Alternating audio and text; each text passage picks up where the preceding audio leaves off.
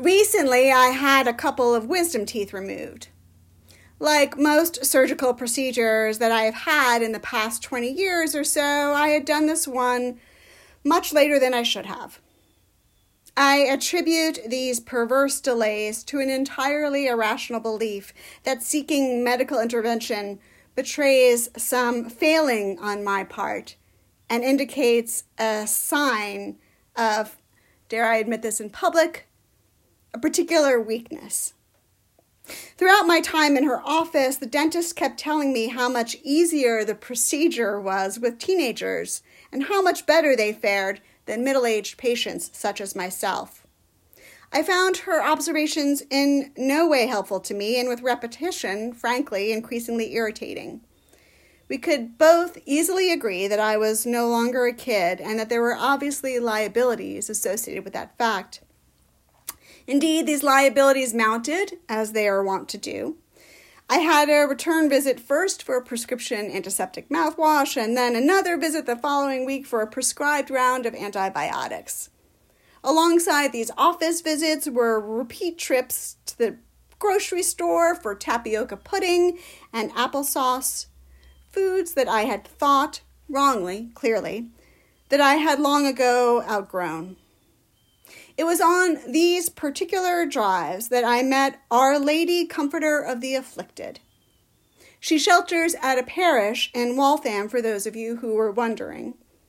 Having been raised Catholic and educated in parochial schools, I have known many a lady in my day, but never one who made it so plain what her line of business was.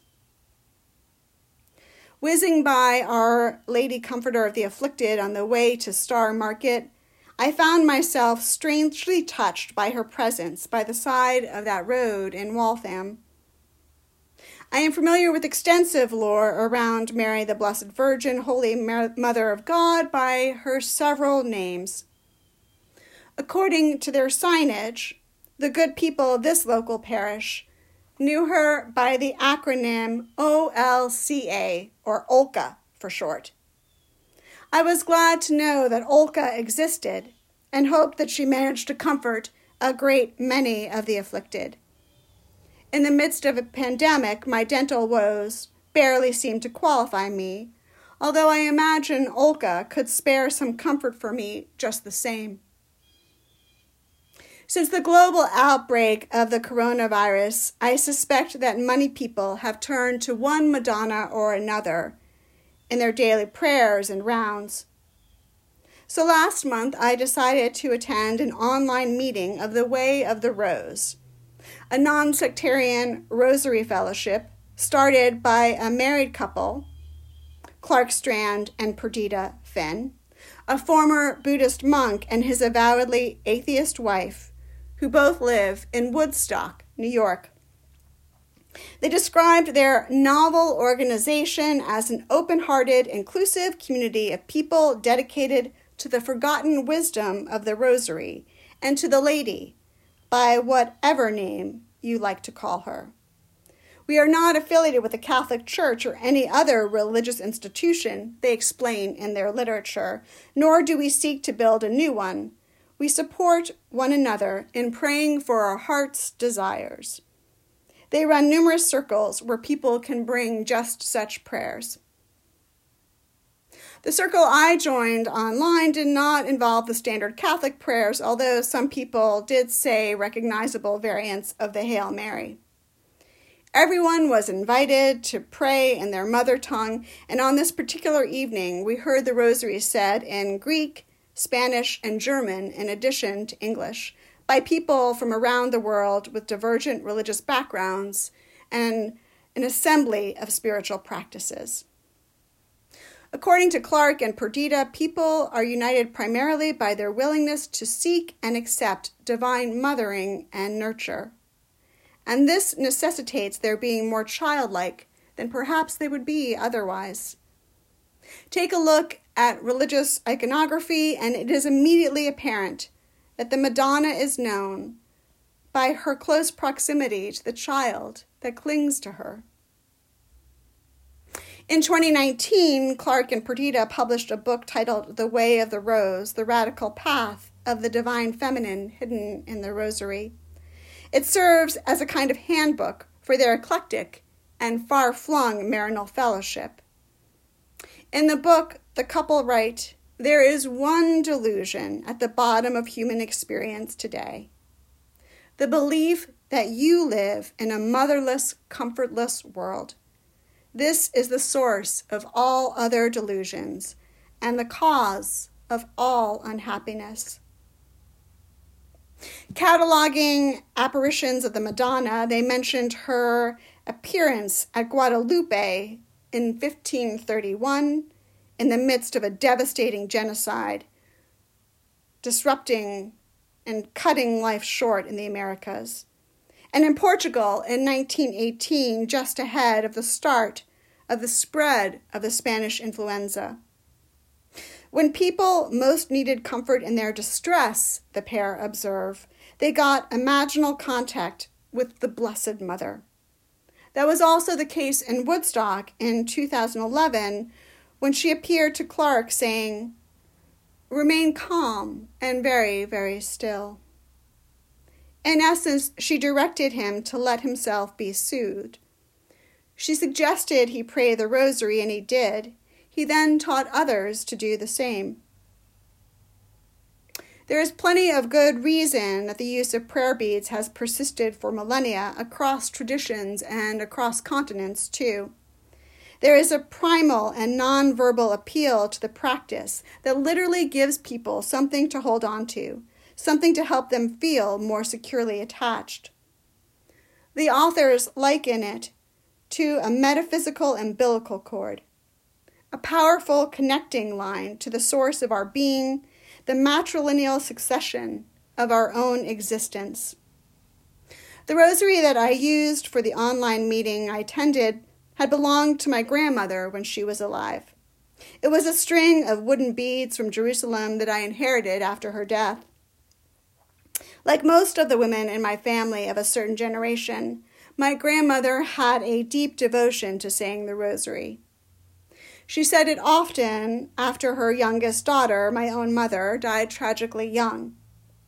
My grandmother needed the Blessed Mother then, especially. She needed to know that the mother of all mothers was there. The devotion that my Irish Catholic grandmother and my aunts all had to the rosary made a profound impression on me at an early age. It suggested to me, counter to my individual experience and contrary to a preponderance of earthly evidence, that there was actually no such thing as a motherless child. Not only did my mother die during my infancy, but I lost a couple of stepmothers subsequent to her, too, only to divorce instead of death. So I do understand how fraught each Mother's Day is for so many of us year after year. For some in our number, I know it never seems to get any easier. But there is always more mothering that can come to us in unlikely ways. In Catholic school, my good friend, the second youngest in a family of 12 children, recruited me to join the Legion of Mary. I have sometimes jokingly referred to this as the Rosary Brigade, but our work was quite serious and we were devoted to it. Once a week, we gathered after school to sit in a circle and pray the Rosary, and once a month, we went to a local nursing home to pray the Rosary with the elderly residents there.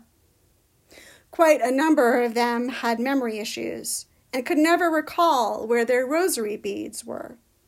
So we had strings of plastic beads to deliver them month after month in assorted pastel hues. As a schoolgirl, I was struck by how much of our help they needed, by their childlike dependency on us, the very youngest in a room of elders. I recognized then that our younger selves are always embodied in our older selves, and they always need mothering, too. Honestly, I am not inclined to continue with the Way of the Rose as much as I admire their sense of global mission. The comparison to my Legion of Mary days made the whole enterprise feel a little too odd for me. But I commend their bravery in confronting that dismaying delusion that we live in a motherless and comfortless world, and admire their fairly ingenious interfaith response to that. A woman roughly my age, who is a lifelong Unitarian Universalist, told me this spring how difficult it had been witnessing her mother's recent decline into dementia, and how strange it seemed that much of what her mother remembered belonged to a Catholic upbringing many, many decades ago. Then suddenly, this woman told me, she started spying the Blessed Mother everywhere herself, in art and literature and area grottos too. So I gave her a rosary for my personal reserve. I have several more than just my grandmother's, and a hyperlink to the Way of the Rose. Now she can see for herself where the way leads, and if she finds herself at home on it. Those of us who serve congregations know that the second most popular Sunday in American churches, after Easter, of course, is Mother's Day. We know, too, that an element of this is adult children appeasing their marvelous mothers who wonder why they do not attend services more regularly. Indeed, some of you have asked me that very question and have yet to get a satisfactory response. I apologize for that. But I do believe that there is a strong spiritual underpinning to this so-called Hallmark holiday as well. The American holiday has its origins with a famous Unitarian, Julia Ward Howe, author of Battle Hymn of the Republic. She started the observance in 1872, just a year after the founding of UU Wellesley Hills, in the wake of the Civil War, as a peace movement led by women. You may recall that stirring reading in our gray hymnal that opens, "Arise, women of this day. Arise, all women who have hearts." Arise, women and men and everyone, children and siblings alike, arise. All of us here today have hearts, and they are beating still, thank God. That should signal in some foundational way that we each received good enough mothering, as clinicians frequently say, from whatever sources it came, good enough to bring us to life and to keep us alive through the years. But that pervasive peace and spiritual uplift that people are seeking on Mother's Day, mothers especially, has to do with feeling alive, feeling at home in this world, feeling a sense of cosmic belonging, feeling the comfort of knowing how truly they are beloved. Who mothers the mothers day in and day out? Who taught the first mother to mother? At some instinctual level, we look to the mother of all mothers, by whatever name she is known. In Waltham, that is Olga. We invariably ask a lot of Our Lady, wherever we might find her. Any standing Madonna is usually depicted with her arms spread open, ready to give and receive and embrace. This is the blessed community. This is the blessed communion of mirroring and mutuality. In our infancy, we learn to know the world by literally taking hold of it. Babies are often grasping things in their tiny hands and then seeing if they will fit in their tiny mouths. What both the Way of the Rose and the Legion of Mary know is that we humans have a lifelong religious impulse to take hold of things like rosary beads and prayer cards, and then hold on for dear life. Having something secure to hold on to lets us release any number of things that we would be much better off without. Our anguish, dismay, insecurity, and if possible, affliction. Our contemporary Mother's Day celebrations are recognizably descended from those feast days when devout believers crowned Mary Queen of the May. Only instead of strewing roses at Mary's feet, we hand deliver a bouquet of flowers to Mom. Again this year, I know that the holiday will be hard for many of you. You may be kept apart from your aging mothers or adult children or grandchildren. You may have felt your family life strictly constrained by the dire reality of this pandemic. My heart is heavy with your sadness. But I hope this day of devotion might hold some comfort for you, nonetheless, and conceivably some joy. Today I am in much less pain than I was even a few days ago, so I should really be heralding the marvels of modern dental medicine from this pulpit. But frankly, I am more tempted to pay some tribute, special tribute, to Our Lady, Comforter of the Afflicted, partly because she is nearby and now a perennial feature of my local landscape. I told my friends that I only had my molars out so late in life because I was determined to extract every last bit of wisdom from them, and that despite it all, I believed that I succeeded. Who knows? Only time will tell.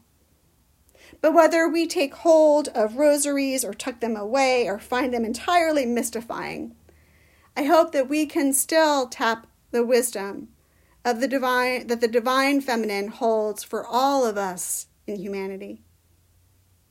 Each Madonna, whether in Guadalupe or Woodstock or Fatima or Waltham, stands for precisely that wisdom. At every age, we need mothering. At any age, we can give mothering to one another.